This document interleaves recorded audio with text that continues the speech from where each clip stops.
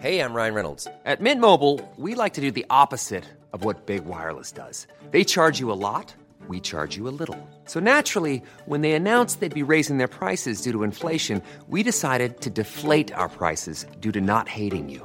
That's right. We're cutting the price of Mint Unlimited from $30 a month to just $15 a month. Give it a try at mintmobile.com/switch. $45 up front for 3 months plus taxes and fees. Promo rate for new customers for limited time. Unlimited more than 40 gigabytes per month. Slows full terms at mintmobile.com. Ever catch yourself eating the same flavorless dinner 3 days in a row? Dreaming of something better? Well, HelloFresh is your guilt-free dream come true, baby. It's me, Keke Palmer. Let's wake up those taste buds with hot, juicy pecan-crusted chicken or garlic butter shrimp scampi. HelloFresh. Stop dreaming of all the delicious possibilities and dig in at HelloFresh.com. Let's get this dinner party started. Hiring for your small business? If you're not looking for professionals on LinkedIn, you're looking in the wrong place. That's like looking for your car keys in a fish tank.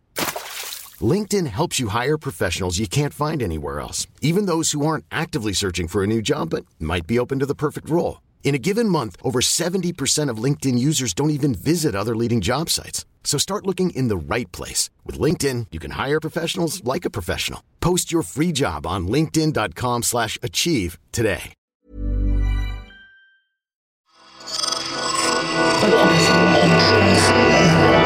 Esse podcast é apresentado por b9.com.br.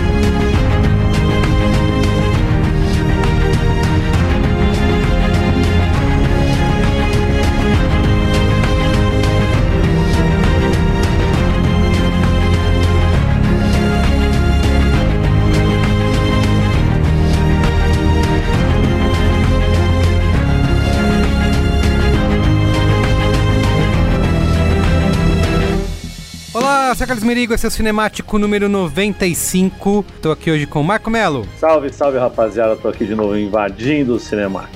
Olá, Mendonça. E aí, pessoal, tudo certo? Ninguém fala mais tudo certo, né? Tudo mais ou menos.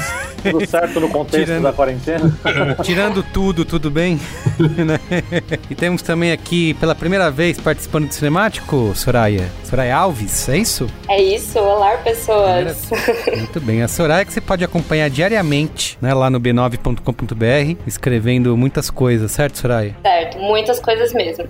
Mesmo com quarentena, estamos lá. Isso. E penando com esses tempos aí de... Só fala disso, né? Só fala coronavírus. Então aqui é o seguinte, a gente tá aqui reunido, a gente vai falar do documentário Beast Boys Story, que está disponível no Apple TV Plus, Go, Now, né? Super. Apple Flix, sei lá, como você quiser chamar. Isso. E na segunda parte desse cinemático eu vou chamar o meu amigo Pedro Estraza, onde a gente vai falar sobre o Má Educação, filme que estreou no HBO Go nessa última semana aí de abril, tá bom? Beleza. Mas antes, quero aqui, como sempre, divulgar a família B9 de podcasts. Você pode acessar podcasts.b9.com.br e ouvir lá todos os nossos programas, né? Diariamente tem podcasts, novos episódios sendo publicados, ou procurar a gente no seu aplicativo preferido. Inclusive, tivemos no último Braincast aí, falando sobre os influencers. Não, fomos batizados influencers. Isso, influenciadores, exatamente. Nesse episódio. Inclusive, eu, depois desse batismo, esse final de semana, meus stories ficou impossível. Fiz maionese, fiz frango com legume, fiz hambúrguer. Influenciador real oficial. É louco, rapaz. Segura a palminha, né? Muito bem, a gente falou no último Braincast sobre o papel das celebridades nesses tempos de coronavírus. Você pode ouvir lá em braincast.b9.com.br ou procurar a gente aí também no seu aplicativo preferido de podcasts, tá bom? Tá ótimo. Vamos lá começar falando de Beast Boys? Vamos.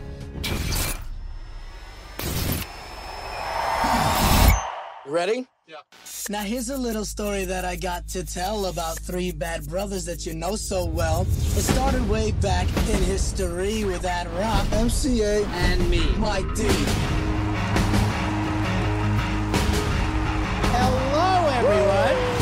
what we're gonna do right here is go back, way back into time. The Beastie Boys. The Beastie Boys. The Beastie Boys. The Beastie Boys. The Beastie Boys. Então lá, o Beastie Boys Story, que é um documentário, né, que ia estrear no SXSW desse ano, ia estar na mostra competitiva, mas, né, teve coronavírus e não aconteceu, né, foi direto algumas semanas depois, chegou aí, tá disponível na plataforma da Apple TV Plus. Eu inclusive já falei no Braincast, até num cinemático, você que falou, eu não assisto porque eu não tenho Apple. Primeiro que eles deram uns 30 dias grátis lá, você pode testar, né, e usar. E tem um negócio que se você, quem comprou o dispositivo Apple no último ano, alguma coisa assim, eles dão 1 ano de Apple grátis e é isso que eu tô usando. Fala direito, quem é rico e comprou alguma coisa da Apple no último ano, porque só rico pra comprar coisa nova da Apple, não dá, tá proibitivo demais. Viu, Carlos Merigo? Quando eu comprei, era antes do dólar Paulo Guedes, tá? Era o dólar Temer ainda, então... Sei. Mas enfim, dá pra aproveitar e assistir, né? E também dessas pulas aí, né? Existem sempre outras formas de assistir. Isso aí, procure saber. Já tem até legenda, inclusive. Olha só. O Marco Mello estimulando aqui. Não tô estimulando nada, só tô falando que tem. Eu vi pelo mesmo lugar que o Marco Mello, confesso. Muito bem. Vou aqui dar um contexto sobre o Spike Jonze, né? Que é o diretor desse documentário /palestra, né? TED, sei lá. Show. /barra keynote. O Spike Jonze, pra quem não conhece, é um nova-iorquino de 50 anos de idade. Ele teve seu primeiro trabalho aos 16 anos numa loja de bicicletas esportivas, né? As BMX. E esse contato aí nessa área levou ele a começar a fotografar profissionalmente várias exibições do esporte de bicicleta, né? O que levou ele a trabalhar com publicidade, né? Em audiovisual, que estava já colado ali com a galera do skate, né? No fim dos anos 80, começo dos anos 90.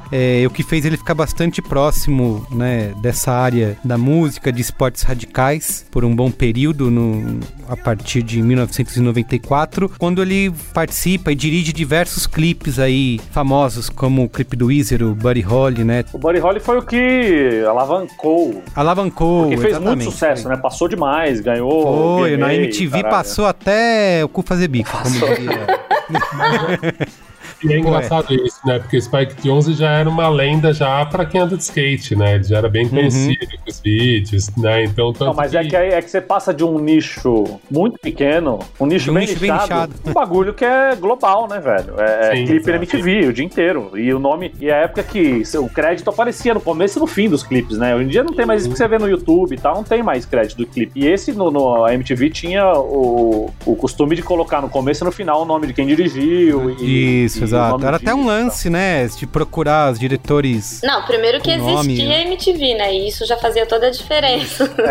E era o auge, né, eu acho que o começo dos anos 90 é o auge da MTV. Sim, fazia muita diferença estar na MTV, né. Inclusive a gente vai falar bastante sobre a MTV na discussão sobre o documentário. E foi justamente nessa época que o Spike Jonze começou a amizade com os Beastie Boys. Ele dirigiu 2 clipes, o Sure Shot e o Sabotage. Você sabe que música é Sure Shot, ô Carlos Merigo? Não. Você escuta Beastie Boys, Carlos Merigo? Eu conheço 2 músicas, Sabotagem e Intergaláctica. Muito obrigada pela pergunta.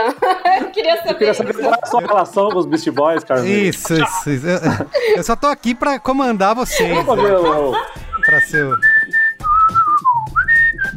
Não sei. Não te soa nada? Não. Nossa, a tua relação com o Beastie Boys é negativa. Eu conheci Beastie Boys ouvindo Intergalactic na rádio, lá na Praia Grande. 97. Aí depois eu fui conhecer outras músicas, Sabotagem e tal, mas fiquei por aí, tá? Não fui muito além. E o Spike Jonze tem uma carreira super sólida na música, né? Então, R.E.M., Sonic Youth, Bjork, Daft Punk, Notorious Big, Puff Daddy, Fatboy Slim, Chemical Brothers, enfim, o cara dirigiu clipe pra tudo quanto é gente, e até hoje ele trabalha na área. Nos anos 2000 e 2010 ele trabalhou, por exemplo, com Kanye West, com Jay-Z, Arcade Fire, Lady Gaga e LCD Sound System, né? Então, ele tem um super trabalho aí no mercado musical, e foi em 99 que ele faz o seu primeiro grande projeto de longa-metragem, que é o Quero Ser John Malkovich, né? É o primeiro trabalho dele com o Charlie Kaufman, onde ele tem uma ajudinha que na época era o sogrão dele, que era o Francis Ford Coppola. Ele se casou com a Sofia Coppola em 99 e já deu muito certo logo de cara, né? Porque foi um sucesso. Acho que o Quero Ser John Malkovich acabou se tornando aí um ícone até, né? Um sucesso sucesso de público, de crítica, até de bilheteria, com 3 indicações ao Oscar. Lançou aí a carreira dele em Hollywood, que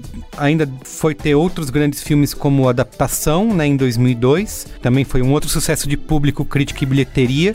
Também teve 4 indicações ao Oscar, né, em 2002. E aí ele se separa da Sofia Coppola em 2003. Tretas de família, e inclusive diz que eles são tão tretados que são diferenças irreconciliáveis. Isso levou o Spike Jonze a ficar 6 anos longe dos cinemas, apesar de continuar tendo feito outros... Ela ainda expôs ele no Lost in Translation. Ah, é? Não lembro disso. Não, é porque no Lost in Translation, lembra? Ela é casada com um diretor que não dá atenção. Ele tá o tempo inteiro fazendo outra coisa. Lógico, e aí muita gente falava, puta, ela já deu uma pitadinha ali, ó. Antes de se separar, ela já tava tipo, ó, errada não tá. Atenção. Não tá mesmo. Não, ainda mais pra dar um rolê com o Bill Murray, né? Lógico.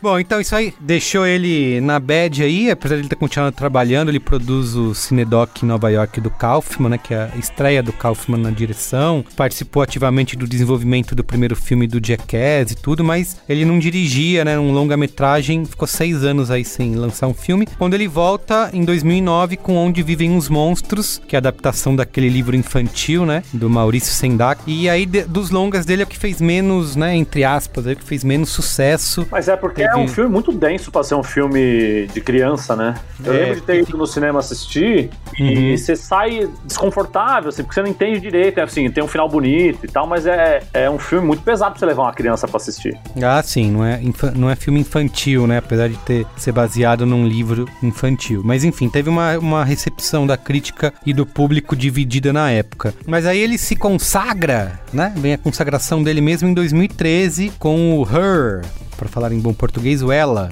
né? Que alcançou aí rapidamente o status de cult, né? Entre o público, teve a melhor bilheteria da carreira dele, quase 50 milhões de dólares, e teve nada menos que 5 indicações ao Oscar em 2014, ganhou um único troféu pro roteiro dele próprio, né? Roteiro original, mas foi indicado também a melhor filme, né? Então, acho que o Spike Jonze tem uma carreira bem consistente, né? No cinema, de tudo que ele lançou, tirando, obviamente, um pouco menos aí Onde Vivem os Monstros. De resto, ele teve aclamação do público, da crítica e da grana, né? Que é bastante importante. Mas, apesar disso, ele vai redirecionar aí suas atenções nos últimos anos para mais clipes de música, para publicidade. Teve comercial da Apple que ele dirigiu, que ganhou prêmio em Cannes e tal. E fazendo alguns trabalhos pontuais, né? Ele fez o stand-up do Aziz Ansari, que foi lançado ano passado. Pode crer. Que é o Right Now. E era um momento delicado pra caralho pro Aziz Ansari, porque tava voltando depois daquele escândalo depois de ser cancelado, né? Depois do cancelamento, exatamente. Tanto que eu até achei que ele se repetiu um pouco na linguagem, né? Porque é meio parecido a lógica, né? De serem os caras no palco e quase fazendo um teatro stand-up. Eu achei curioso quando eu vi que era Spike Jonze, até falei, pô, por que não filmou com a mesma película que filmou a Alice, que tava mó bonito? O do Beast Boys não é uma crítica, porque aqui não é espaço para crítica ao Beast Boys, mas eu achei a fotografia meio de televisão, assim. Mas iPhone, filmou no iPhone. Por que não quis mudar o formato, né? Vamos fazer uma coisinha diferente depois. Mas eu acho que aquilo ali é um show só, não é um show só aquele, né? Eles não pegaram vários pedaços de vários? Deu a impressão que sim, mas podia fazer vários dias bem filmado, né? É os Estados Unidos, é a América. Enfim, aí ele chega em 2019, ele faz esse trabalho aí, ajudou a montar esse Beast Boys Story, né, contado pelo Michael Diamond e o Adam Horowitz. A.D. Rock e o Michael D, que são os integrantes sobreviventes, né? E aí que gerou esse documentário aí que agora tá no Apple TV Plus. Ou Apple TV+, dependendo da sua região. Enfim, tem uma sinopse, mas não é preciso, né? Mike D e o Adam Horowitz contam a história da banda e 40 anos de amizade em um documentário dirigido por um amigo e colaborador, Spike Jonze. A repercussão do filme no Letterboxd está com uma média de 4, né, de 5 possíveis. No Rotten Tomatoes, 94% da crítica aprova versus 92% do público, e no Metacritic, 74 de 100. Né? Como eu falei, o filme estava marcado para estrear no SXSW, não foi possível e chegou agora no último dia 24 de abril de 2020 na plataforma da Apple. Vamos lá, que vocês querem falar, o que vocês acharam. Eu vou começar, tá? Vou pegar pra mim mesmo, sendo bem ditador. O que vocês acharam? Porque eu não tenho nenhuma relação com a banda. O máximo que eu vi foi ver os clipes na MTV. Eu vi Intergalactic pra caramba, que tocou na rádio também, usando novamente o termo poético até o cu fazer bico, usado como trilha sonora sem fim, tudo quanto é filme, né? Então fui assistir pra participar aqui do Cinemático de hoje e me surpreendi porque eu não sabia que o formato era uma palestra filmada. Eu achei que ia ser um documentário no estilo tradicional mesmo, né? Contando a sua história. E uma coisa que eu entendo por esse formato escolhido tem algo que é muito íntimo, né, de seus próprios dois que estão contando a sua história e você consegue sentir isso. Eu acho que um dos maiores méritos do documentário é esse, é fazer você sentir a amizade entre eles, e quando eles falam sobre isso, nunca parece falso ou forçado, sabe? Você realmente percebe que eles são grandes amigos e viveram altas aventuras juntos nesses últimos 40 anos, mas ao mesmo tempo me dá a sensação de que não é um documentário, digamos, definitivo, né, ou super profundo, né, sobre as nuances da banda, assim, porque eu acho que em muitos momentos ali passa até bem rapidamente, né, assim, é contado, lançamos isso e tal, então eu fico com essa sensação. Gostei do formato, porque eu não vi o stand-up aí, do Aziz Ansari, apesar de ser uma palestra, né, filmada, tem até uma ousadia em escolher esse formato para se fazer um documentário musical, mas eu gosto bastante de ver os dois ali, que eu acho que um documentário no seu formato tradicional, com cabeças falantes, talvez não permitisse que acontecesse, né? Você, inclusive, ainda vê a reação da plateia, né? As coisas que são apresentadas. Isso dá todo um charme legal, assim. Então, gostei de conhecer a história dos Beastie Boys. E outra coisa legal também é que eles interagem com o Spike Jonze, inclusive, durante o show, ou a palestra, ou como você quiser tipo... Ele fica sacaneando. Vou tirar na edição, e deixa na edição. Agora ia entrar um negócio, e aí... Apesar do documentário não contar a história deles, né? Poderia ter, como que eles se conheceram, enfim, é uma coisa que eles... mas só faltou isso pra ser uma grande roda de amigo, né? Assim, só Fala aí, Sarai, você que odiou. Não, eu não odiei. Eu não vou nem falar que eu não gostei, porque é muito forte, não gostei. Eu acho que talvez eu tenha criado muita expectativa. Pra mim, é decepcionante. Porque... justamente o formato que é tido como inovador e realmente dentro de documentários, eu sou uma pessoa particularmente que eu consumo muito documentário sobre música, então dentro de documentários musicais é exatamente um formato inovador, mas pra mim todos os problemas são gerados exatamente por esse formato. Virou uma grande passação de pano. Eu entendo também que o formato quis criar uma homenagem ao Adam Young, é esse o propósito do documentário, mas quando você vende isso como uma biografia, como um doc biográfico, pra mim não é a proposta.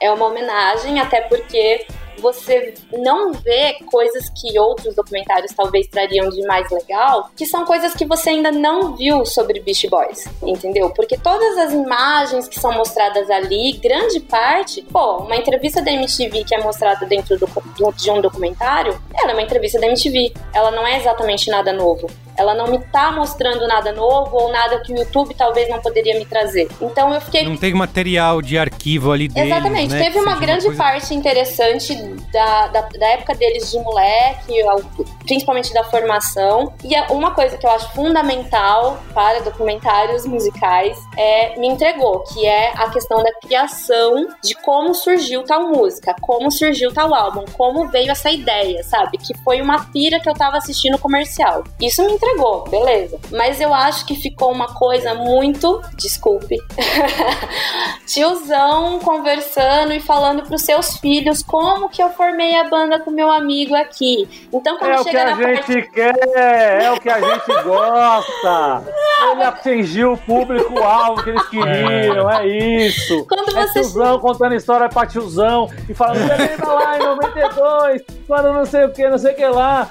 Foi muito foda, né? Foi muito foda, caralho, que legal, sim, que legal. Vem cá, me dá um abraço. É essa a intenção, justamente porque eles são caras vestindo calças caqui com moletom ali em cima do palco, fazendo uma apresentação como se fosse o CEO de qualquer empresa de tecnologia apresentando o seu novo produto. E o formato passo foi exatamente esse. Capítulo 1, como surgiu a ideia do produto? Capítulo 2, como o produto foi desenvolvido? Eu entendo que, por ser Beast Boys, isso também é sarcástico. Você, que foi sempre o cara, sempre o inovador, o sem regras, se colocar depois ali contando a sua história como um paizão contando. Isso também é uma estética. A música que mudou tudo, aí o disco que mudou tudo, o contrato que mudou tudo, tudo era o que mudou tudo ali pra frente. Então a própria estética, ela tem a sua ironia dentro do que Beast Boys é. Só que ao mesmo tempo, quando eu penso em Beast Boys, eu penso em alguns adjetivos, tipo irreverente, sarcástico. E talvez eu olhe para aquele documentário que eu tive que fazer umas 3, 4 pausas, fazer uma gin tônica no meio, voltar a assistir e tudo mais, e eu não consigo enxergar isso. Então, pra quem é muito fã vai agradar fazendo qualquer coisa, né? Vamos combinar, que você não precisa fazer muito pra agradar fã. Eu sou fã de certas bandas que o que eles fizerem, o que eles me entregarem, eu vou ter ali talvez um olhar crítico, mas vou falar, legal. Mas eu acho que talvez quem não conheça a banda e poderia conhecer, poderia se interessar, ou até mesmo quem conhece um pouco, poderia se aprofundar na história, não vai fazer isso. Então é realmente um doc pra fã. Mas foi vendido como um doc pra fã. É um material derivado do livro que eles fizeram, que é um livro totalmente pra fã, entendeu? Fala, Yoga. É que na minha cabeça, eu gostei do que o Soraya falou, porque eu acho que é uma discussão que eu tô tendo em vários grupos, principalmente falando de hip hop, ainda mais falando de hip hop com uma galera mais jovem. Primeiro que, assim, a gente vai ter que aceitar que agora é a primeira geração de kiduts, de gente que, do cara que era do skate, que era esse cara revolucionário e inovador, e assim, cara, tá todo mundo adulto agora. A gente vai ter que lidar com isso. Então, assim, eu não espero inovação, eu espero uma celebração, né? Tanto que é isso, eu até acho, até só discordo disso na sua colocação, Soraya, eu até discordo, que eu acho que como discografia, ele falhou também. Porque é isso, depois do Hello Nest, eles meio cagam, assim, eles não falam mais nada. Entendeu? E que é um momento que o Beast Boys tá adulto, que lança disco instrumentalzão mesmo, eles tocando, disco de remix pra caralho. É um momento que eles... A carta pra Nova York, a carta de amor deles pra Nova York, pros Five Boroughs. Então, assim, eu acho que eu entendo o seu desconforto, porque é isso mesmo, assim, cara, é festa pra fã, skatista velho. E quando eu falo skatista, essa palavra quer dizer muita coisa, porque eu acho que é muito importante pra falar de Spike Jonze, a cultura do skate, que tem na sua base muita coisa da masculinidade que a gente questiona hoje em dia, da masculinidade tóxica. Cara, eu acho muito legal ver skatistas adultos, eu acho muito legal você ver a plateia concordando o tempo inteiro ali quando os caras falam de como eles trataram a Kate, como eles se mudaram, como foi difícil eles saírem. Cara, o Beast Boys é foda, e que eu acho que talvez se eu fosse jovem eu ficaria muito interessado. Cara, o Beast Boys começou com vários erros. Eu lembro que quando eu era moleque, nem tinha consciência negra que eu tenho agora, eu já achava muito estranho, isso era muita apropriação cultural. Esse bando de hipsters judeu maldito, zoando com rap, entrando aqui falando um monte de bosta, que o primeiro disco, eu particularmente, assim, quando eu comecei a entender inglês e eu peguei o Beast Boys, assim, pra curtir mesmo, Pulse Boutique, Check Your Head, principalmente, foi o disco que me pegou. Eu fui estudar os outros antigos, falei, mano, como uma banda tão bosta ficou tão boa? Eu não consegui entender, mesmo os clássicos, assim, hoje em dia, eu choro com tudo. Então o primeiro disco não funciona. Quando eu fui no show, em 95, no Olímpia, foi aonde eu falei, caralho, entendi. Tinha 15 anos, cara. Não, mas é muito bom também esse é um serviço que eles fazem nesse documentário, de mostrar como rolou esse arrependimento depois, inclusive em letras de música, que eles já falaram, pedem desculpa e tal. E eles contando... achei todo um meia-culpa, né? Eu não sei, me parece um pouco até... que se o cara não tivesse escrito a outra música lá, eu ia achar até artificial. Precisamos, já que estamos em 2020, 2019, temos que colocar um pedido de desculpa. Então, mas isso é foda.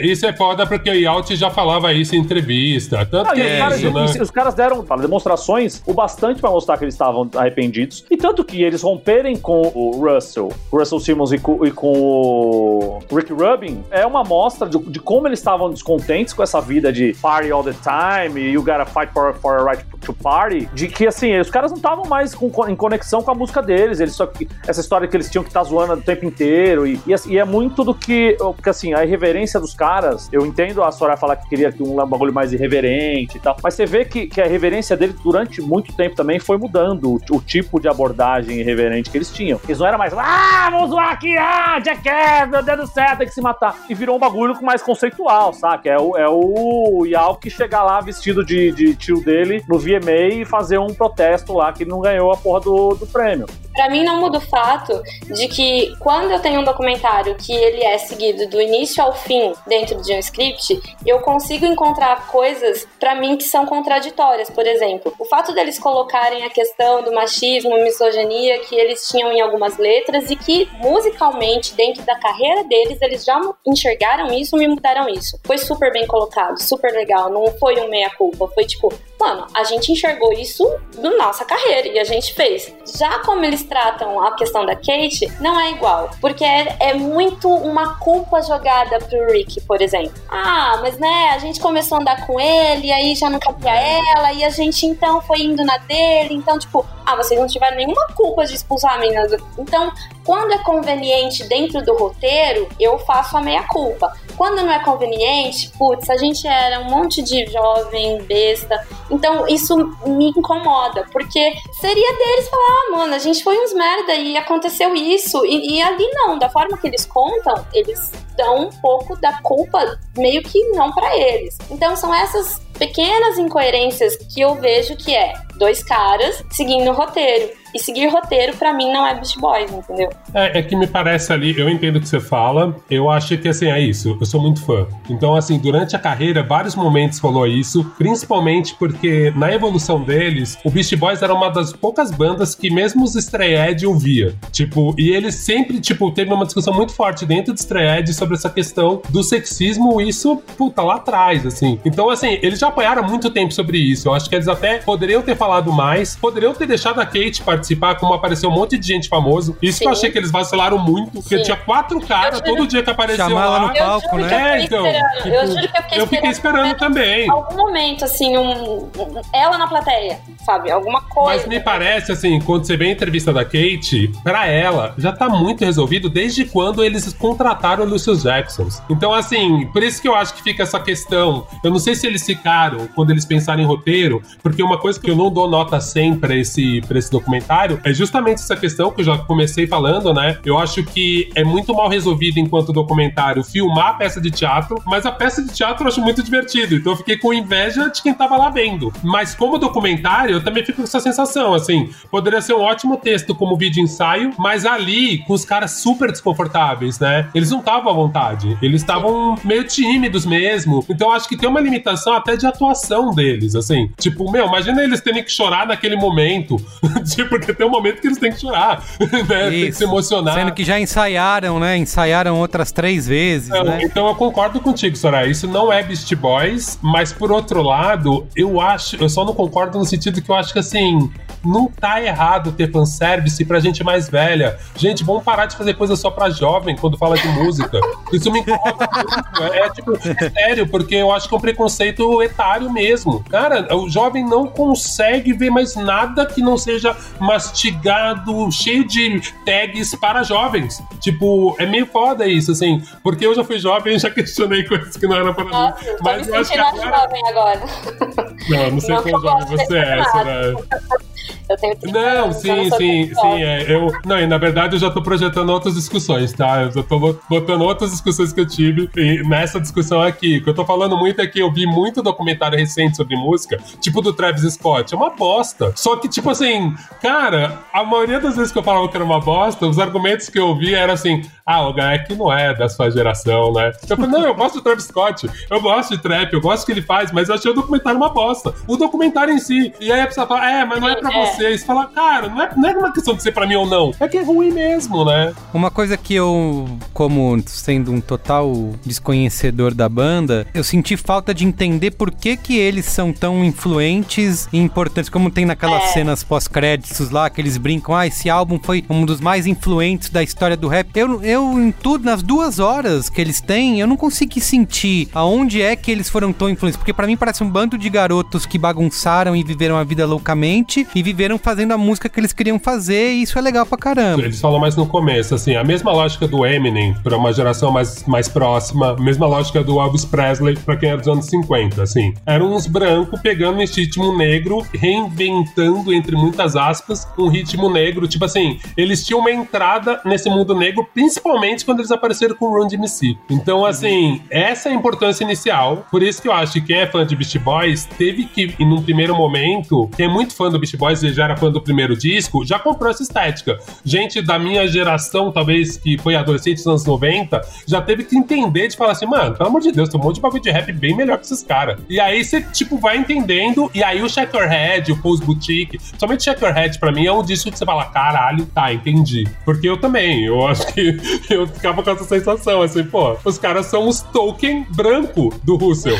O cara da gravadora falou, velho, preciso ter uns moleque branco agora pra ganhar uma grana, pra atingir uma parte que o rap não chega, né? Mas, e dá pra dizer que, assim, de novo, no alto da minha ignorância, tá? Que eles não têm o que dizer nas letras, assim, ao contrário, eu entendo que você fala, que nem eu acho que foi o Mano Brown que falou esses dias que, eu não tenho que só ficar falando das tretas e dos meus sofrimentos nas letras, eu posso também simplesmente curtir, sabe? E eu sinto isso, assim, é uma falta de... Não tem letras que tem algum significado, né? Parece que é algumas coisas só pra criar rima, enfim. Como eu falei, sou o ignorante aqui. É que Beastie Boys, quando a gente vai ver, a estética inteira dela, ela fala muito mais, talvez, do que só a música. A gente não teria, talvez, uns clipes do Blink-182 que a gente tem se não fosse Beastie Boys lá atrás, entendeu? A gente não teria alguns artistas se postando como, foda-se, eu falo o que eu quiser na entrevista, eu me visto assim, eu tô cagando pra tapete vermelho, se não fosse Beastie Boys antes. Então é mais do que só musicalmente. E também não sei se fica, apesar de ter trechos disso no documentário, não sei se fica tão claro que, tipo, a influência dos caras é muito mais do que só musicalmente. Uma coisa que eu vi que quando eles falam que vão gravar o clipe do Sabotage, por exemplo, que eles falam, a gente vai até ali fazer tal coisa e de repente, por que a gente já não grava? Pega a câmera, chama o mano lá. Então, não teve uma grande preparação, né? Tipo, isso da estética que você tá falando, né? Mas tudo era meio assim, né? Eles faziam tudo meio assim, na verdade. Quando o MCA pega pra fazer os clipes, que ele se cansou da estética toda de ter uma equipe de gravação e o caralho, não sei o quê, e ele resolveu ser o filmmaker sob a alcunha do nome do tio dele lá, pra se desligar também dessa cultura de astro, sabe? De entourage, de tudo isso que traz junto com Hollywood, porque os caras estavam morando em Hollywood e tal. E aí, eu entendo perfeitamente que eles chegaram um dia e falaram assim, mano, vamos pegar aquelas roupas que estavam lá do armário da casa lá e vamos fazer o clipe com isso aqui, com pá, não sei o quê. Totalmente Hermes e Renato, tá ligado? É um bagulho que... E ao mesmo tempo é cultura skate, por isso que eu falo que pra mim a falha do documentário é não botar eles, assim, se eu tivesse orçamento dos sonhos, já fiz alguns documentários de música. Se tivesse grana mesmo, eu ia fazer o documentário deles com os skatistas falando sobre. Porque o que é interessante do Beastie Boys é isso, assim, cara, cultura de skate, todo mundo se filmava, pegava uma porra de uma mini DV, a câmera que tinha e fazia, que nem eles fizeram. Tudo deles era muito próximo de linguagem de skate mesmo, assim, a olho de peixe o tempo inteiro, eles usavam pra caralho, a exaustão. Então, assim, e eu concordo com a Soraya, assim, e que talvez seja mais difícil de entender do Beastie Boys, e que foi uma chave que eu tive que mudar quando era moleque, é que, assim, não é real, eles são irônicos até na forma. Tanto que, assim, a métrica do Beastie Boys não era a métrica do rap convencional, que era 16 barra, refrãozinho de 8, se fala isso. Não, era isso, eles escreviam a letra todo mundo junto. Tanto que até hoje, assim, eu tenho dificuldade de entender qual é o estilo do Adam, qual é o estilo. Não tem um que é mais irônico, porque eles escreviam tudo meio junto, assim, escrevi uma letra aqui, galera, você rima esse pedaço, eu rimo esse. Então era uma dinâmica deles, e assim, pra quem não entende Beastie Boys, Boys, eles são irônicos até na estética. Era isso, era exagerado. Era saturado. O rap não era assim, né? E assim, pra você, Merigo, o rap no começo era super engraçado. Até uma banda que eu adorava, que hoje em dia, mais velho eu não gosto tanto, era o Fat Boys Slim, ou Fat Boys, que eram os caras gordos, Fat Boys, que estavam só zoando, rimando de comida, de baboseira. O rap era engraçado. A primeira geração do rap falava só, exaltava o DJ e falava baboseira. Então, assim, não é esse o problema exatamente do Beastie Boys. O que era o problema do Beastie Boys é que, assim, nos Estados Unidos era, cara, um monte de hipster judeu pegou essa porra, que pra gente era a nossa vida, era um bagulho sério, ou quando era diversão, era a nossa diversão, um monte de hipster judeu, tipo, que não eram MCs, que gostavam de hardcore, pegaram essa porra pra eles. Então,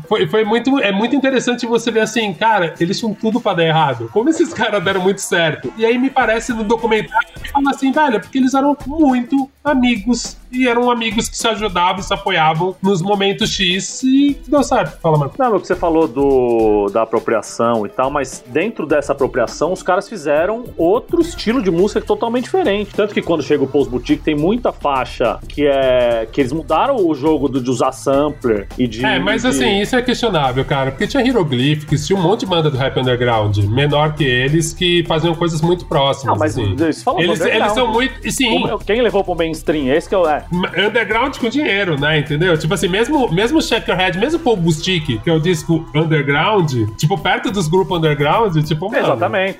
Eles já estavam ainda conhecidos. Então eles eram midstream, né? Até na fase ruim. Esse é o lance mais engraçado do Beastie Boys. Eles nunca foram underground, velho. Eles montaram uma banda, foram usados de Tolkien e já pouparam no primeiro. Os caras ficaram loucos. É uma coisa meio secos e molhados, assim. Qual foi a fase de underground, né, dos caras? Primeiro disco já bombou, já deu certo. Os malucos pegaram andando, assim. Uma boa referência que eu gosto, pensando na história do Beastie Boys, é pensar que, assim, o Beck, né, cara? O Beck nunca teria existido direito sem os Beastie Boys. Sim. Tipo, sem esses caras terem aberto o leque tanto e falar assim, velho, você pode fazer o que você quiser de música. Que eu acho que é a parte mais legal do Beastie Boys, assim, quando chega no Hello Nest, que, assim, mano, os caras fazem o disco.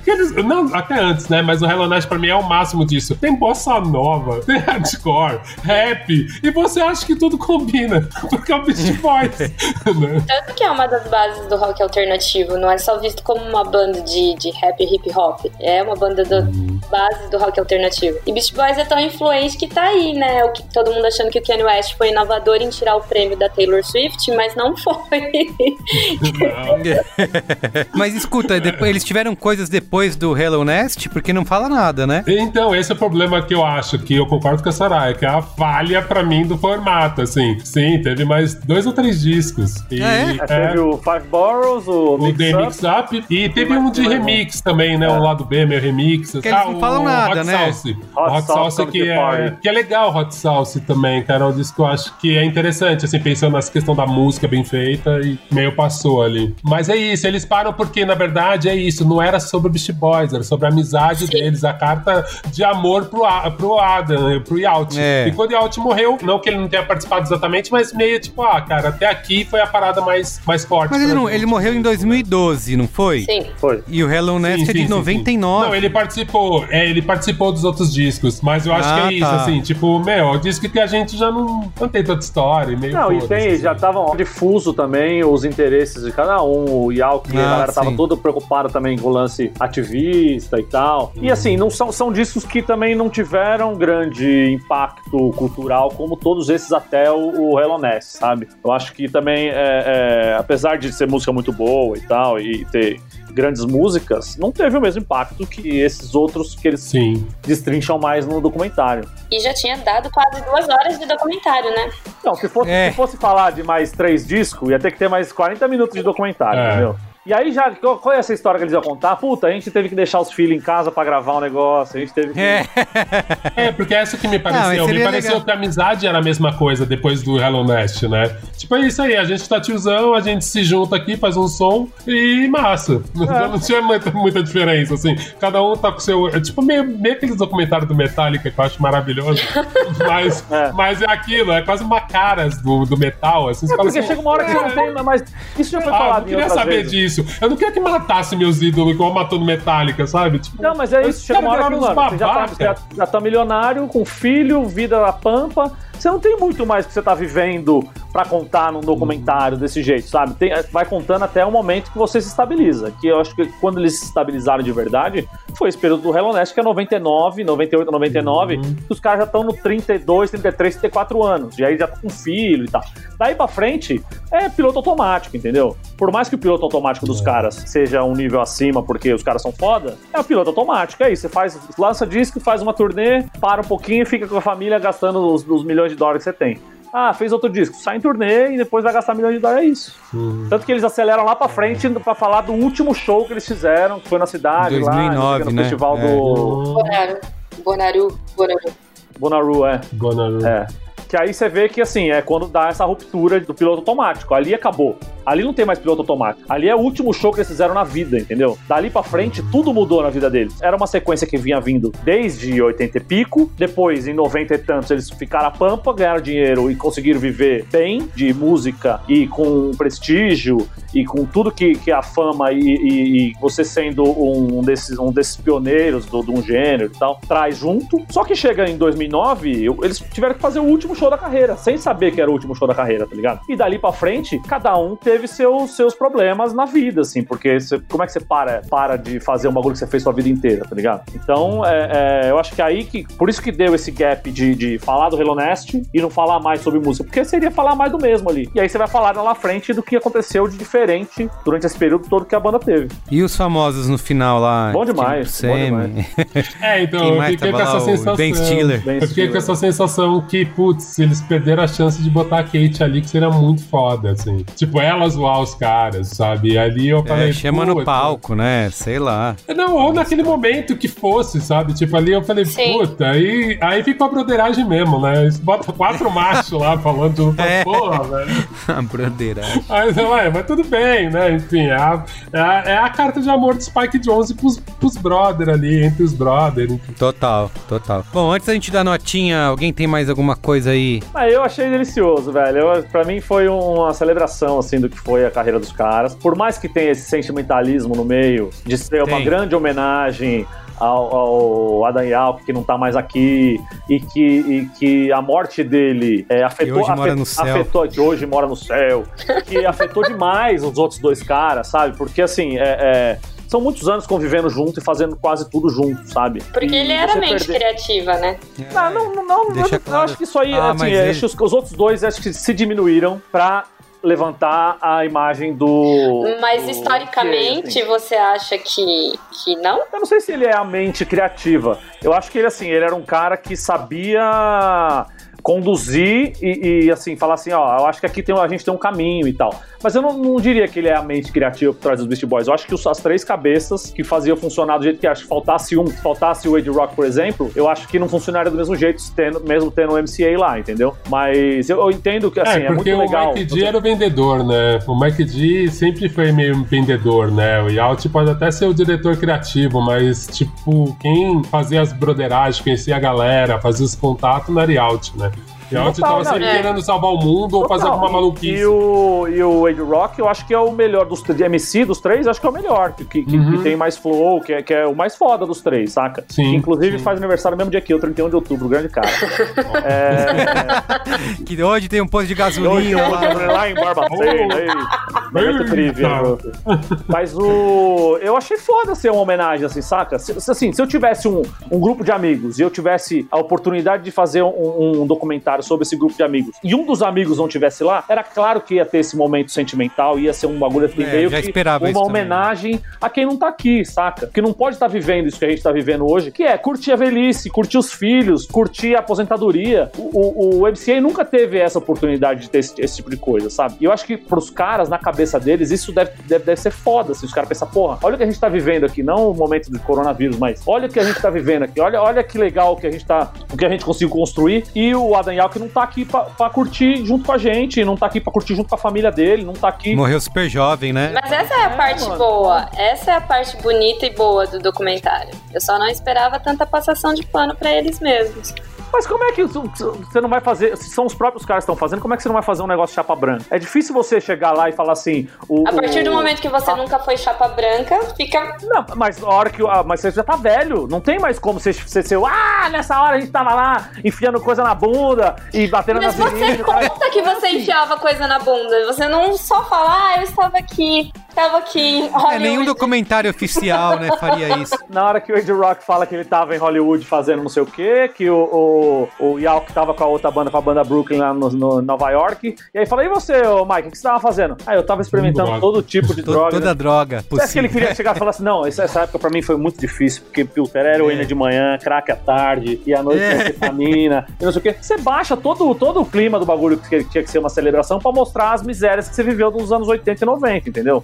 Por isso que eu falo que eu acho que pra mim foi ruim o formato nesse sentido por causa disso mesmo. Exato. É um formato que não é pra isso, não é pra... É um formato pra ser divertido, é uma peça de teatro. É quase stand-up comedy, então... Cara, é o keynote, assim, eu acho que eles conseguiram fazer o melhor, que era assim, velho, na verdade assim, eu concordo com a Soraya e eu discordo e eu concordo com o Marco, porque pra mim amigo, isso como celebração ao vivo, você perto dos caras, é muito coerente que seja um lance de exaltação e o negócio chama, do lado positivo da nossa amizade e carreira. Agora, enquanto documentário, não podia nem ser Spike Jonze fazendo. Esse documentário que a Soraya quer ver tinha que ser uma pessoa que não é nem brother dos caras, né? Mas, Olga, chama Beastie Boys Story, certo? Então, uma homenagem mesmo. São os caras contando a história deles. É isso. Nunca foi vendido como documentário definitivo sobre a carreira dos Beastie Boys. Não, como isso é muito ruim. Eu concordo com a Soraya. Se fosse pensar, se você vai na expectativa de ver um documentário definitivo, realmente é frustrante, porque não é mesmo. O grande problema desse documentário, então, é a expectativa de quem vai assistir. Muito bem, vamos dar notinhas? Vamos dar notinha. Vale notinha? Eu vou dar 3,5 de 5 estrelas possíveis. Isso é bom, Merigo? Ué, 3,5, não é bom? É bom. É bom, é mais do que a metade. Eu dou 4,5. 7, seria 7. Eu dou 4,5. 3. Que isso? Não, eu vou tirar ela aqui da live. 4. E você, Olga? 4,5 também, porque eu não sou o Pedro Estraza. Aqui, então aqui, ó. Aqui não tem Pedro Estraza. A média 3,87. Ficou 4, né? 4. Redonda pra 4 cima. 4 tá bom, 4 tá honesto. Tá bom, né? Tá honesto. Muito bem. Então tá bom, gente. Obrigado, viu? Valeu, foi muito bom conversar com vocês. You look tired. Tired as kicking my ass. I would kill somebody for a carb right now. I don't know where you could find one. You're such a bitch. Oh, would you like a bite? Come on, eat the fucking sandwich. Good morning. I wanted to make a difference. Look, we did. Bom, então eu tô aqui agora com meu amigo Pedro Estraza. A gente vai falar sobre Bad Education, Má Educação, certo, Pedro? Mais um filme que não é o do Almodóvar, né? Isso, não é. Estreou na HBO, certo?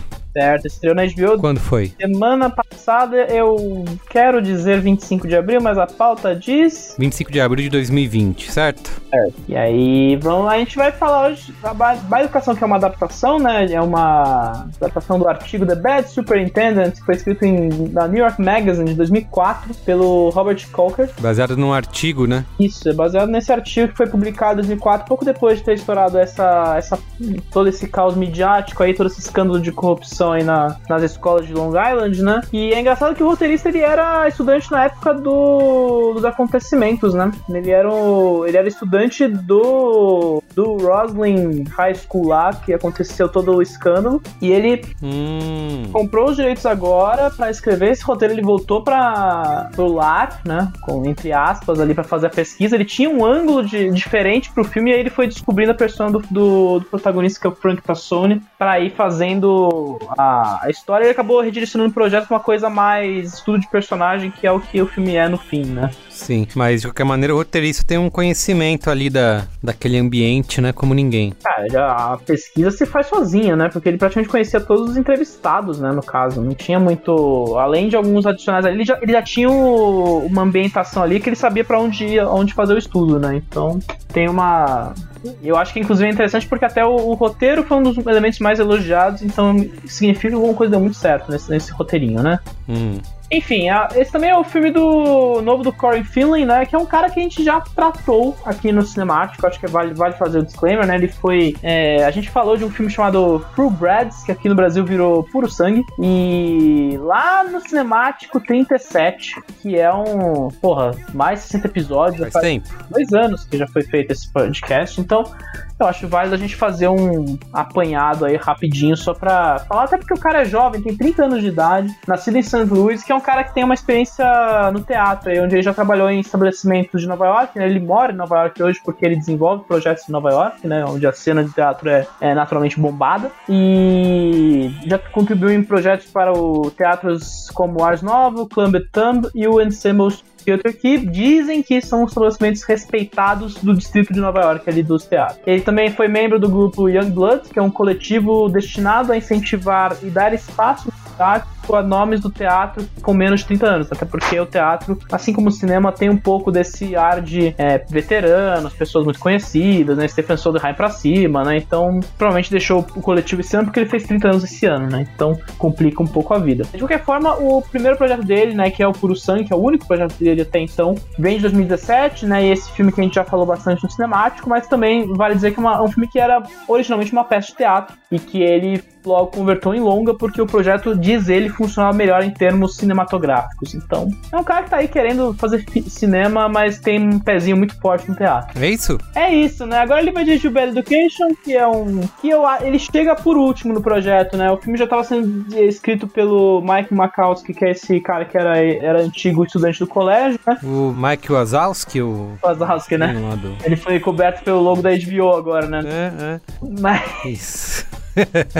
Mas ele chega por último ali junto com o Hugh Jackman. Foi mais ou menos na mesma época que o nosso eterno Wolverine ele fechou o contrato para fazer o papel do Frank Tassone, que é o protagonista do filme, né? Então foi um projeto aí que eu acho que caiu no colo dele, que deu muito certo. A gente pode até falar um pouco disso depois na repercussão. Boa, vou começar falando aqui, falar sinopse então, tá bom? Bora. Frank Tassone e Pam Gluckin comandam o imensamente popular distrito escolar de Long Island, que se prepara para alcançar o topo do ranking nacional de educação com um número recorde de admissões nas principais faculdades do país. Mas, quando um esquema de corrupção começa a ameaçar tudo que a dupla construiu, Frank é forçado a manter a ordem e o sigilo a qualquer custo.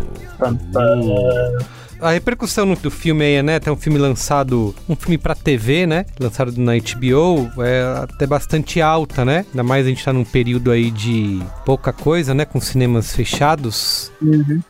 Ele foi um filme que... O filme acabou tendo que beneficiou da atual crise do coronavírus, né? Assim como grande parte do streaming, né? Exatamente. O filme aí no Letterboxd tá com uma média de 3.7. No Rotten Tomatoes, 93% da crítica aprova, contra 83% do público. E no Metacritic tá com 79 de 100. Mas o filme já tinha sido lançado, né? Antes de estrear na HBO. Então, o filme foi lançado no Festival de Toronto ano passado, né? Ele é um desses famosos filmes que são exibidos no festival, são comprados para ser exibidos depois por terceiros, né? E no caso foi a HBO Filmes que comprou os direitos. O filme não ganhou nada em Toronto. Né? Pera, então a HBO não pagou, não financiou do início, não é um projeto da HBO, ela comprou. Ela comprou e foi o valor mais alto do festival esse ano, da última edição do festival, que pode ser a última edição do festival até voltar às atividades pós-coronavírus, mas foi comprado por 17,5 milhões de dólares, o que é um valor alto, assim, bem alto para compras de varejo aí nos festivais, né? Compras de varejo entre aspas, claro, porque a gente tá falando de mercado de cinema. Mas só pra ter uma ideia, esse valor, se eu não me engano, eu tô tirando tudo isso de cabeça, ele é mais ou menos, se não superior ao valor que a Fox Searchlight comprou o Destino de uma Nação em Toronto, eu acho que foi Toronto ou Sundance, e tá na mesma faixa que o The Report também, que foi o mais alto do Sundance no ano passado. Então, são valores bem altos aí de compra. Eu acho que geralmente fica a média pode ficar entre 9 e 10 milhões, isso aí foi para até 17,5 milhões, o que implica que eu acho que rolou algum tipo de disputa com a outra concorrente ali, pode ter rolado algum tipo de disputa pelo filme, né? Mas foi para na HBO, onde ele estreou agora dia 25 de abril, como a gente já falou, mas ele vai estar disponível nos Estados Unidos na HBO Max, que é o novo streaming da Warner Media, e que é o HBO Plus, Double Plus, sei lá, é o... Go. É o HBO Go, só que mais, né? O HBO Go Plus, né? Now, HBO Go Now Plus. Tipo o Transformer deles lá, hein? Enfim, vai estar disponível lá pela frente. Beleza, vamos falar sem spoilers aqui do Má Educação. Depois a gente entra numa sessão de spoilers, até porque eu não conhecia essa história, não sabia nada, não quis nem ver o trailer e tal. Então acho que vale a pena a gente dividir em duas partes, né? Uma coisa que eu vejo bastante de repercussão do filme, e eu tendo a concordar com algumas coisas e outras nem tanto, é sobre a maneira como esse filme, como o diretor retrata essa corrupção suburbana, né? Tipo, ele vai representando esse escândalo usando humor, né? É toda uma sátira sobre corrupção e vaidade. E uma coisa boa do filme é que ele não sensacionaliza essa história, né? Ele é bem direto, assim. Inclusive, isso até é uma das críticas que eu tenho, né? Porque ao mesmo tempo que ele faz isso, e eu acho que isso é uma coisa boa, ele não tenta aumentar essa história ou criar uma auto-importância que não tem, porque tá claro que é um caso bem local, né? Inclusive, acho que ele é muito bem representado por serem pessoas comuns, né?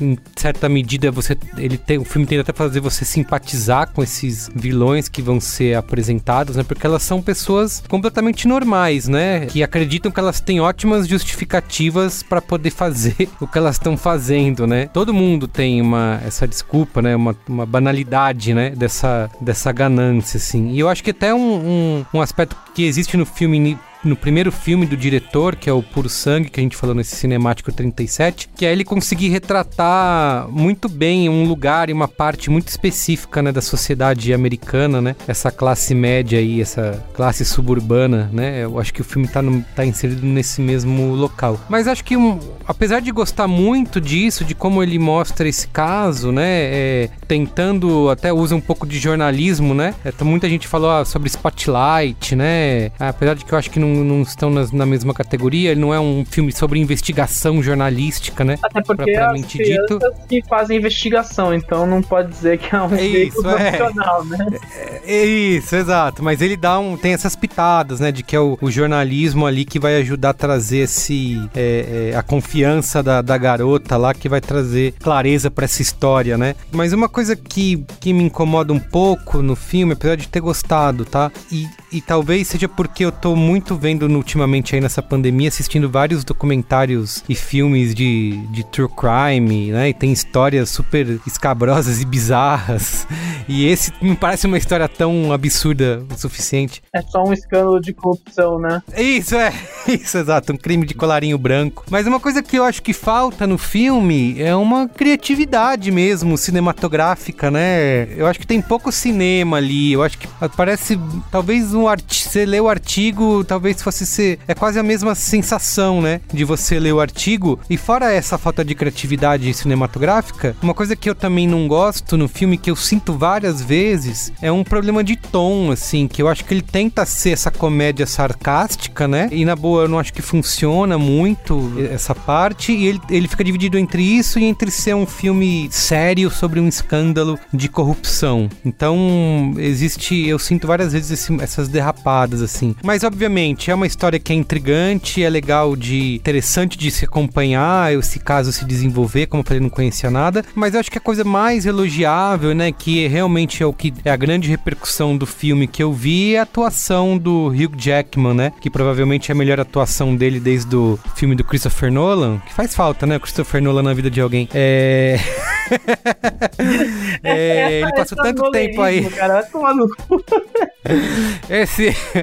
ele passou tanto tempo fazendo Wolverine e a gente se esqueceu de como o Hugh Jackman pode ser um bom ator, né? Eu acho que ele é um dos grandes trunfos do filme. Ele, não só ele, como todo o elenco, né, em si. Então acho que é legal de assistir, é gostoso de ver pra você conhecer essa história, mas também de ver ele aí, que é provavelmente um dos melhores papéis que ele já atuou, justamente num filme aí pra televisão, né? É engraçado aí, que, já que a gente tá falando do Hugh Jackman, eu até tuitei isso depois que eu vi o filme, que eu fui pensando, caraca, o cara faz 9 anos o Wolverine e depois vai emendar com uma sequência de filmes agora que é basicamente o engravatado ordinário, né? Porque tem esse filme e também tem o The Frontrunner, que é um candidato lá que se deu muito mal. É verdade. Então, cara, eu não sei. Que também tá na HBO, é da HBO também, não é? Eu acho que foi lançado pela Sony, mas aqui no Brasil foi parar na HBO, talvez. Porque o filme não foi lançado no cinema, tem todo aquele caos, né? Esse tá na minha lista pra ver pelo que ele é político, né? Então, é também uma história do cara que é o good guy que se descobre, na verdade, um escroto do caralho, né? A história desviando rapidamente, a história do frontrunner é a história de um político que era favorito à presidência dos Estados Unidos em certo ano, e algo dá muito errado porque um escândalo de amante, de escândalo sexual nível traiu a esposa, estoura na imprensa, e isso vai acarretar numa derrotada da campanha dele. Ele era o favorito à presidência, ele sucedeu um político super complicado para os Estados Unidos, e o cara vai de hero a zero em 3 segundos ali. O filme é super fraco, não acho que não... Jason Reitman depois do Júnior, nunca mais eu acho que ele fez algo tão genial assim. Mas é engraçado, né, porque esse filme também tem esse lado, e eu fico pensando, caraca, será que é rebound emocional de ficar 9 anos no mesmo personagem, o mesmo super-herói por quase 10 anos de vida e ficar fazendo esses caras que na verdade são malvadões? Não sei. Eu acho que, eu não sei se tem obviamente não é coincidência, né, o cara que escolhe os papéis, né, junto com a agência dele, deve saber pra que caminho tá levando a carreira. Mas eu acho que, pensando aqui, especulando, é muito isso, né? Você tem um Hugh Jackman que trabalhou durante vários anos fazendo esses papéis que são super caricatos, explosivos, personagens de quadrinhos, né? Musical também, né? E talvez ele... Que tem musical também, né? Que inclusive vale a terceira menção, que é o P.T. Barnum, né? Que ele faz o outro cara que era um escroto de good guy, né? É tudo bizarro. Mas isso de musical também, é tudo espalhafatoso, né? Uhum. E talvez essas escolhas agora de papéis de homens mais comuns, digamos assim, mais ordinários, seja uma chance dele mostrar, e eu acho que talvez Uma Educação mostre isso, uma outra faceta dele que começa a ser mais respeitada, né? Pela atuação dele em si. Mas e você não gostou da atuação aí? Você não acha que essa Coca-Cola toda que eu entendo que talvez seja, até caindo um pouco no que você disse, né? Talvez seja parte de um plano de carreira pra eventualmente ganhar um desses prêmios como o Oscar, né? Chamar a atenção do público pra, olha, o Hugh Jackman também sabe atuar, como se a gente já não soubesse isso, né, do cara. Mas, tipo... Caramba, né? O que eu acho interessante no filme, primeiro, é estranho ver um filme desse fazer o arroz feijão depois de tantas cinebiografias, tantos estudos de caso, tantos filmes que são a grande aposta wannabe, né? Que é super corte, super edição, vamos fazer um... Sim. Então, total. Esse filme, ele tem uma vibe assim, não, a gente tem uma história aqui de corrupção, vamos fazer o básico, vamos acompanhar o cara, fazer o personagem. Então, dá uma saudade, claro, eu até fico meio tocado em ver uma coisa dessa e falar, nossa, verdade, a gente fazia filmes assim, né? Isso ainda existe, isso é possível, né? Mas o filme, eu acho que eu tenho que concordar com você, Merigo. Eu acho que é um filme que ele tende a ter uma história que é muito boa, né? Uma história que, no fim das contas, vai tocar um pouco nessa questão de hipocrisia da classe urbana, né? Que é sempre essa coisa do filme, né? As pessoas, os membros ali que fomentam aquele estilo de vida do cara, mas apesar do cara ser um espécie de sociopata ali no filme, né? Apesar disso nunca ser muito destrinchado, ele é o cara que, tem que ser o cara perfeito, tem que ser a imagem da escola, né? E a escola é aquilo, né? É um dos grandes problemas de educação hoje, né? As escolas que veem nos alunos uma espécie de produto, né? Você não vê o sucesso como o aluno aprendeu as coisas, mas o aluno entrou em universidade e tal, né? Aqui no Brasil isso rola também direto, né? Então, isso rola, você vê que ele tenta fazer isso, mas no fim eu acho que o filme ele é muito, não quero dizer retraído, mas ele não consegue desenhar um escopo que vá pra isso de revelar essa hipocrisia, de revelar esse sentimento de desgosto, né? Que a gente tem e fala, puta, como é que deu errado, né? Então, acaba sendo um filme muito contido, um filme que quando você vê o que aconteceu, né? Você fala, nossa, apesar de ser horrível o crime, você fica, nossa, era só isso no fim, né? O cara só roubava dinheiro das pessoas. É um pouco, né? É verdade. Eu também me senti horrível de pensar isso, mas falar, nem é tanto dinheiro assim, né? O cara se roubou, era o que no filme? Mais de 250 milhões, é uma puta quantia absurda, né? De roubar de contribuinte. Não, 250 mil, né? Inicialmente que eles descobrem, mas acho que o valor final é tipo 2 milhões, né? Alguma coisa assim. Então, assim, tipo, se depois de tantos crimes ao lado do Joe Street que chega a bilhões o rolê, você fica, só 2 milhões. Tá suave. Você fala, é verdade. Então... mas acho que ele ganha um pouco, pra mim, A força que ele tem é em mostrar esse contrassenso aí dessa classe suburbana que tenta se manter a sua imagem a qualquer custo, né? A preocupação deles é que a reputação da escola não seja abalada por conta disso, então vai tentando esconder isso e eu gosto muito dessas justificativas, sabe? A personagem da Allison Janney lá, que quando... não sei se eu já tô dando spoiler aqui, né? Mas é vida real, pelo amor de Deus. Isso aí já eu acho que tá no começo. É vida real, sei. Eu quero falar só que, cara, como assim, nesse negócio de vida suburbana, eu sempre gosto de ver as escolhas de casting, as escolhas, né, que não são as centrais, né? Além da Allison Janney, do Hugh Jackman. Como é bom ver o Ray Romano num papel desses de suburbano acomodado, sim, né? Então tem esses atores que, pra esses filmes de grande high profile, né, da indústria, quando você pega um cara desse, que é um cara que tem uma experiência, né? O Ray Romano já fez série, super consagrada, e ele fazer um papel desse, você vê o trabalho de minúcia que o cara faz ali pra dar todo esse escopo. Eu acho que ele representa, no fim, toda essa hipocrisia que a gente tá falando, né? Mas enfim, acho que vale ir pros spoilers agora mesmo. Please, Avada Kedavra. I am your father. A boy's best friend is his mother. What's in the fucking box? I see dead people. Damn you all to hell! Rosebud. Silent Breed is people! Então, o que eu queria falar aquela hora, que eu me segurei, é que, assim, você tem razão, não é nenhum segredo, né, mas é que, como eu falei, fui assistir sem saber nada, eu acho que quem quiser também passar por isso, acho que eu recomendo, né, porque ele vai desvendando essa história, inclusive o personagem do Hugh Jackman, o Frank, você sabe que ele tem problemas logo de cara, porque a primeira frase dele no filme, que é ele tá na frente do espelho antes de entrar no palco, ele fala, a gente não se importa com essa comunidade, a gente não se importa com esses alunos, né? Então você já sabe que o cara tá errado. Só que assim, você não sabe o quanto e no que, né, que ele tá errado. Isso vai sendo desvendado ao longo do filme, assim. E a personagem da Allison Janney, que eu esqueci o nome dela. É a Pam. O nome da personagem? É a Pam Gluck, é o nome dela, acho. É isso, exato. Pam Gluck, né? Pam Gluck. Assim. Isso, ela vai falar quando ela é pega, né, roubando dinheiro, né, tá fazendo a reforma da casa dela com o cartão da escola, compra um PlayStation lá pra cara, essa cena do PlayStation eu gosto, assim, a maneira como se introduz, né, tipo, eu pago de volta, a mulher, não, deixa lá, vai pra contribuinte, foda-se, né, tipo... Deixa lá, então, é isso que é legal, porque é isso, são coisas mundanas, né, e quando ela vai tentar se justificar, ela acha que ela tem uma justificativa plausível, porque ela tá tentando fazer o melhor pra família dela, né? E ela trabalha em prol da comunidade, então o que tem, né? E eu acho que é isso. E o próprio personagem, o Frank, lá também, ele é um cara que... Acho que o filme não explora muito, acho que ele falha um pouco em mostrar a motivação dele, tem até um discurso dele que ele fala sobre o pai lá, mas eu acho que pra mim não funcionou aquilo. Mas mostra que ele também tem uma vida normal, né? Tipo, é casado com um cara, mora há 30 anos no mesmo lugar, e ele usa esse dinheiro pra, por exemplo, que o cara pega lá, o contador, ele comprou uma passagem de classe executiva de primeira classe pra Londres. Então, assim, né, eles não estão roubando dinheiro pra serem milionários, né, eles estão usando dinheiro público ali pra coisas, como eu falei, digamos, mais superficiais, assim, né, mais... É o discurso do Bagel. Tem essa ganância, meu Deus do céu, quero ficar... É o discurso do Bagel, o cara fala, não, eu peguei um bagel, se pagar, ia pagar no dia seguinte, me deu 60 centavos.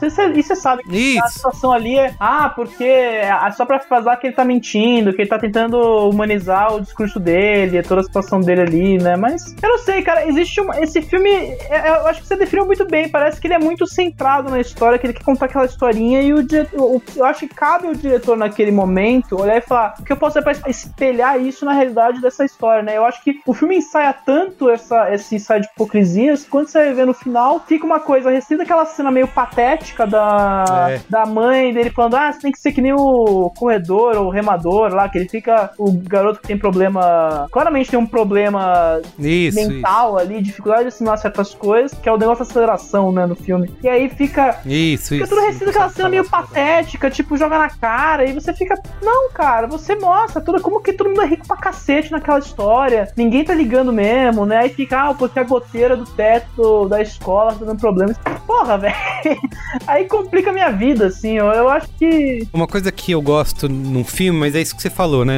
Ele flerta em tentar buscar essas analogias e tal, mas acaba não indo muito além. Eu gosto do lance de que eles estão tão confiantes naquilo, né, que eles estão fazendo e se acham tão... tudo bem, não tem nada demais, sabe? Que é o próprio personagem do Frank que estimula a jovem jornalista lá, Rachel, né?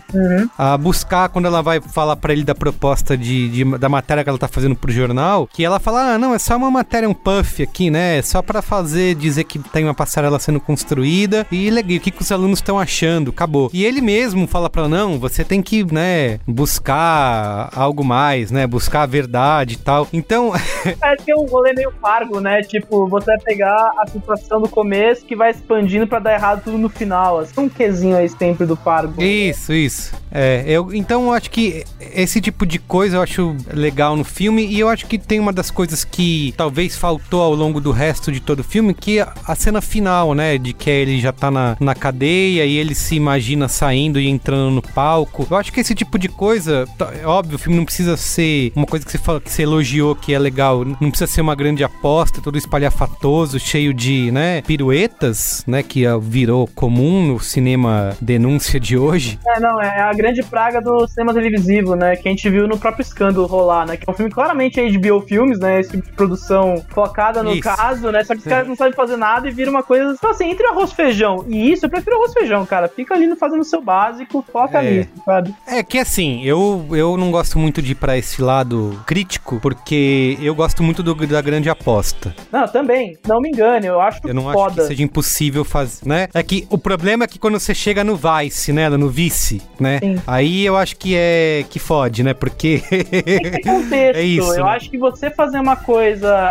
vou fazer uma edição rápida, que é o problema do Escândalo, né, eu acho que é o principal problema do Escândalo. O Escândalo virou esse case pra mim, que é um filme que tem um tema muito forte de assédio, só que ele pega uma estrutura que não diz nada a esse tema, não expande esse tema, não quer dizer nada pro que ele quer explorar, só vira aquilo por uma questão de acrobacia no fim, né? Você fica, olha só como eles fizeram tal coisa. Então fica... O Vice também tem esse problema, né? De você ficava... Que vira textão, eu acho, um pouco o filme, né? De você tá... Não, e aí o Vice chega a ser insuportável, né? Não, o Vice chega a ser insuportável.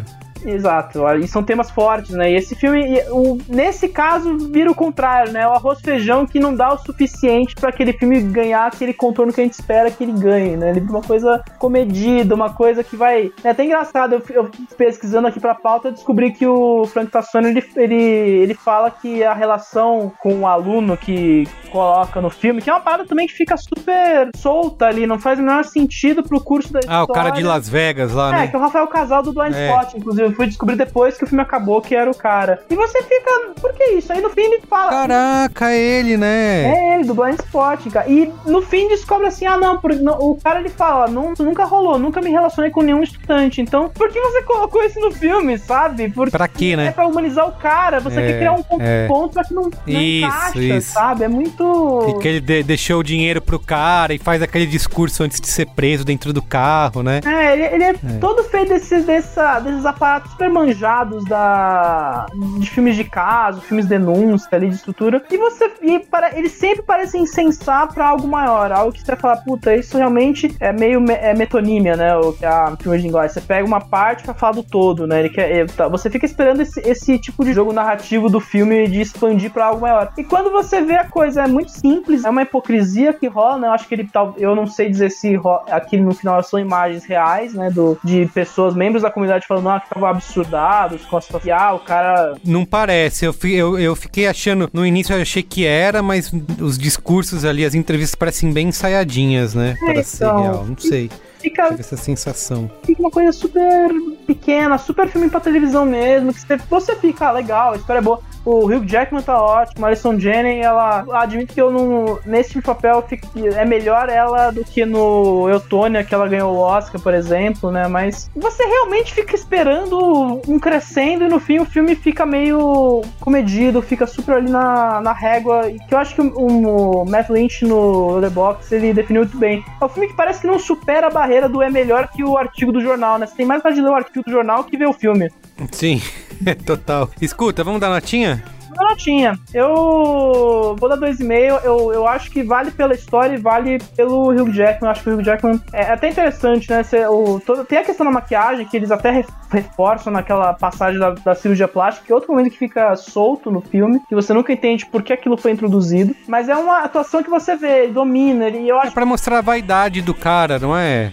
Tem um pouco disso, né? Tem essa vaidade que é o gatilho dele pra ele tá fazendo aquelas coisas no fim das contas, né? Então, mas é um bom trabalho. Eu acho que o Hugh Jackman ele é super especializado nesse tipo de papel, que ele faz o babaca, só que ele tem boas intenções, só que babaca. Ou o babaca que se despacha de boas intenções. Ele gosta de brincar com esse tipo de papel que mira dois polos ali numa mesma pessoa, né? Então, acho válido ali, mas o filme realmente ele é super comedidinho, assim. Tá bom, eu vou dar 3. Então a média vai ficar 2,5, porque 3 × 2,5, 5,5, divide por 2 dá uns 2,75. 2,5. Isso aí é um Robson que a gente não sabe fazer conta.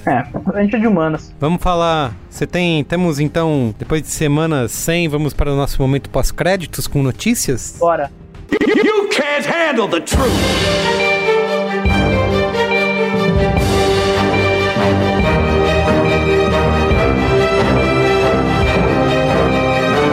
Stay classy, San Diego.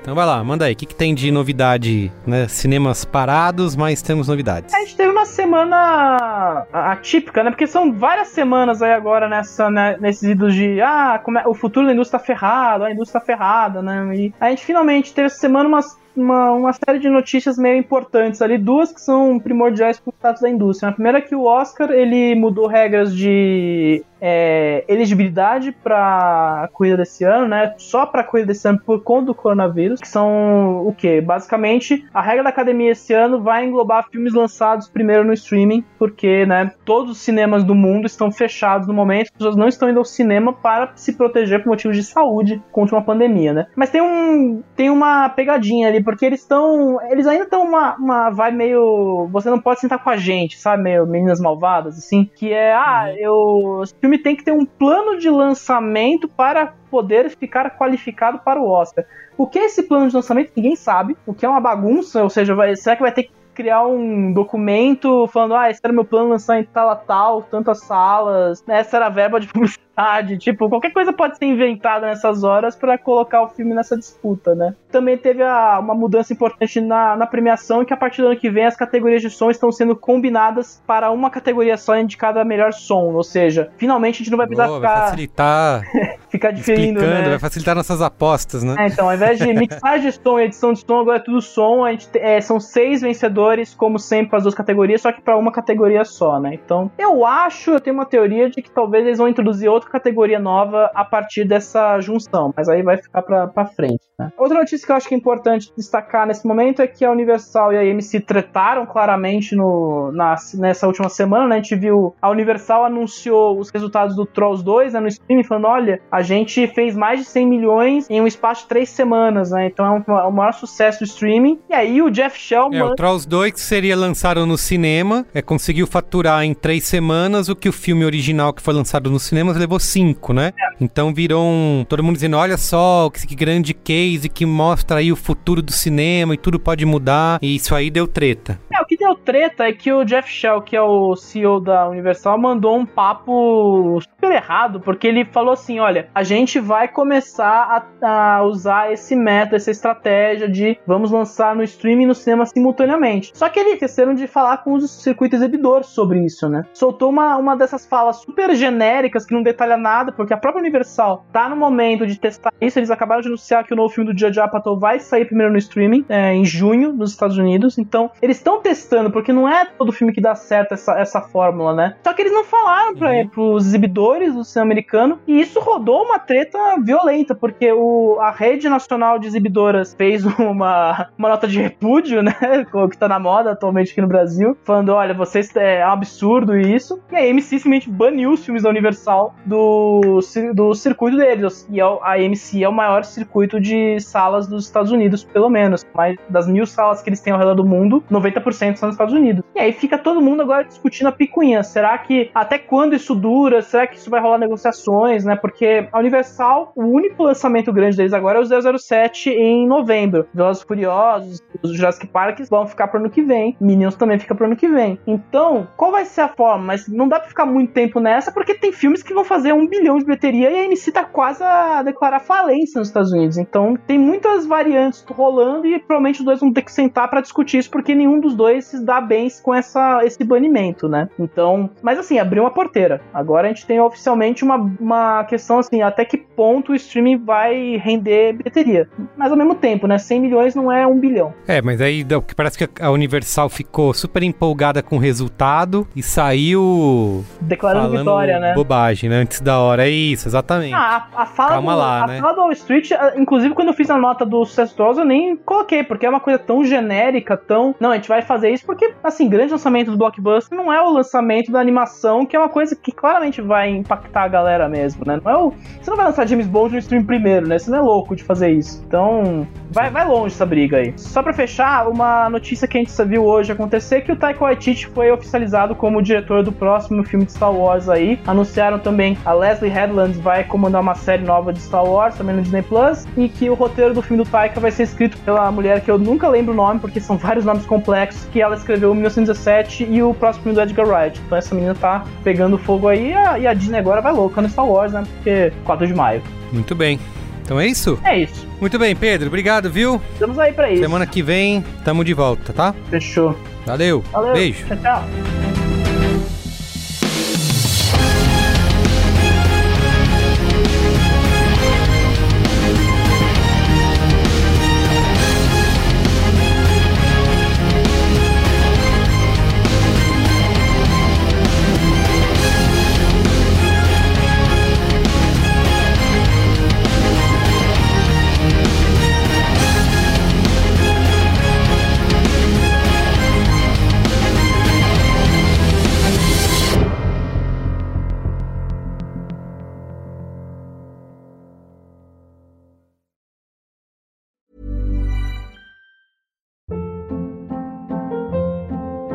Hold up. What was that? Boring. No flavor. That was as bad as those leftovers you ate all week. Keke Palmer here, and it's time to say hello to something fresh and guilt-free. Hello Fresh. Jazz up dinner with pecan-crusted chicken or garlic butter shrimp scampi. Now that's music to my mouth. Hello Fresh. Let's get this dinner party started. Discover all the delicious possibilities at HelloFresh.com.